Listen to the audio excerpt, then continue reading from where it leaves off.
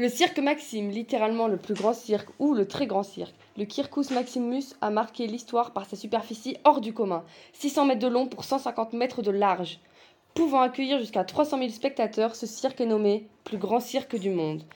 Il se situe au plein cœur de Rome, non loin du Tibre, du Forum ou encore du Colisée. Le CIRCVS Maximus occupe à lui seul la vallée de la Murcia, presque entièrement entre deux collines, le Palatin et l'Aventin.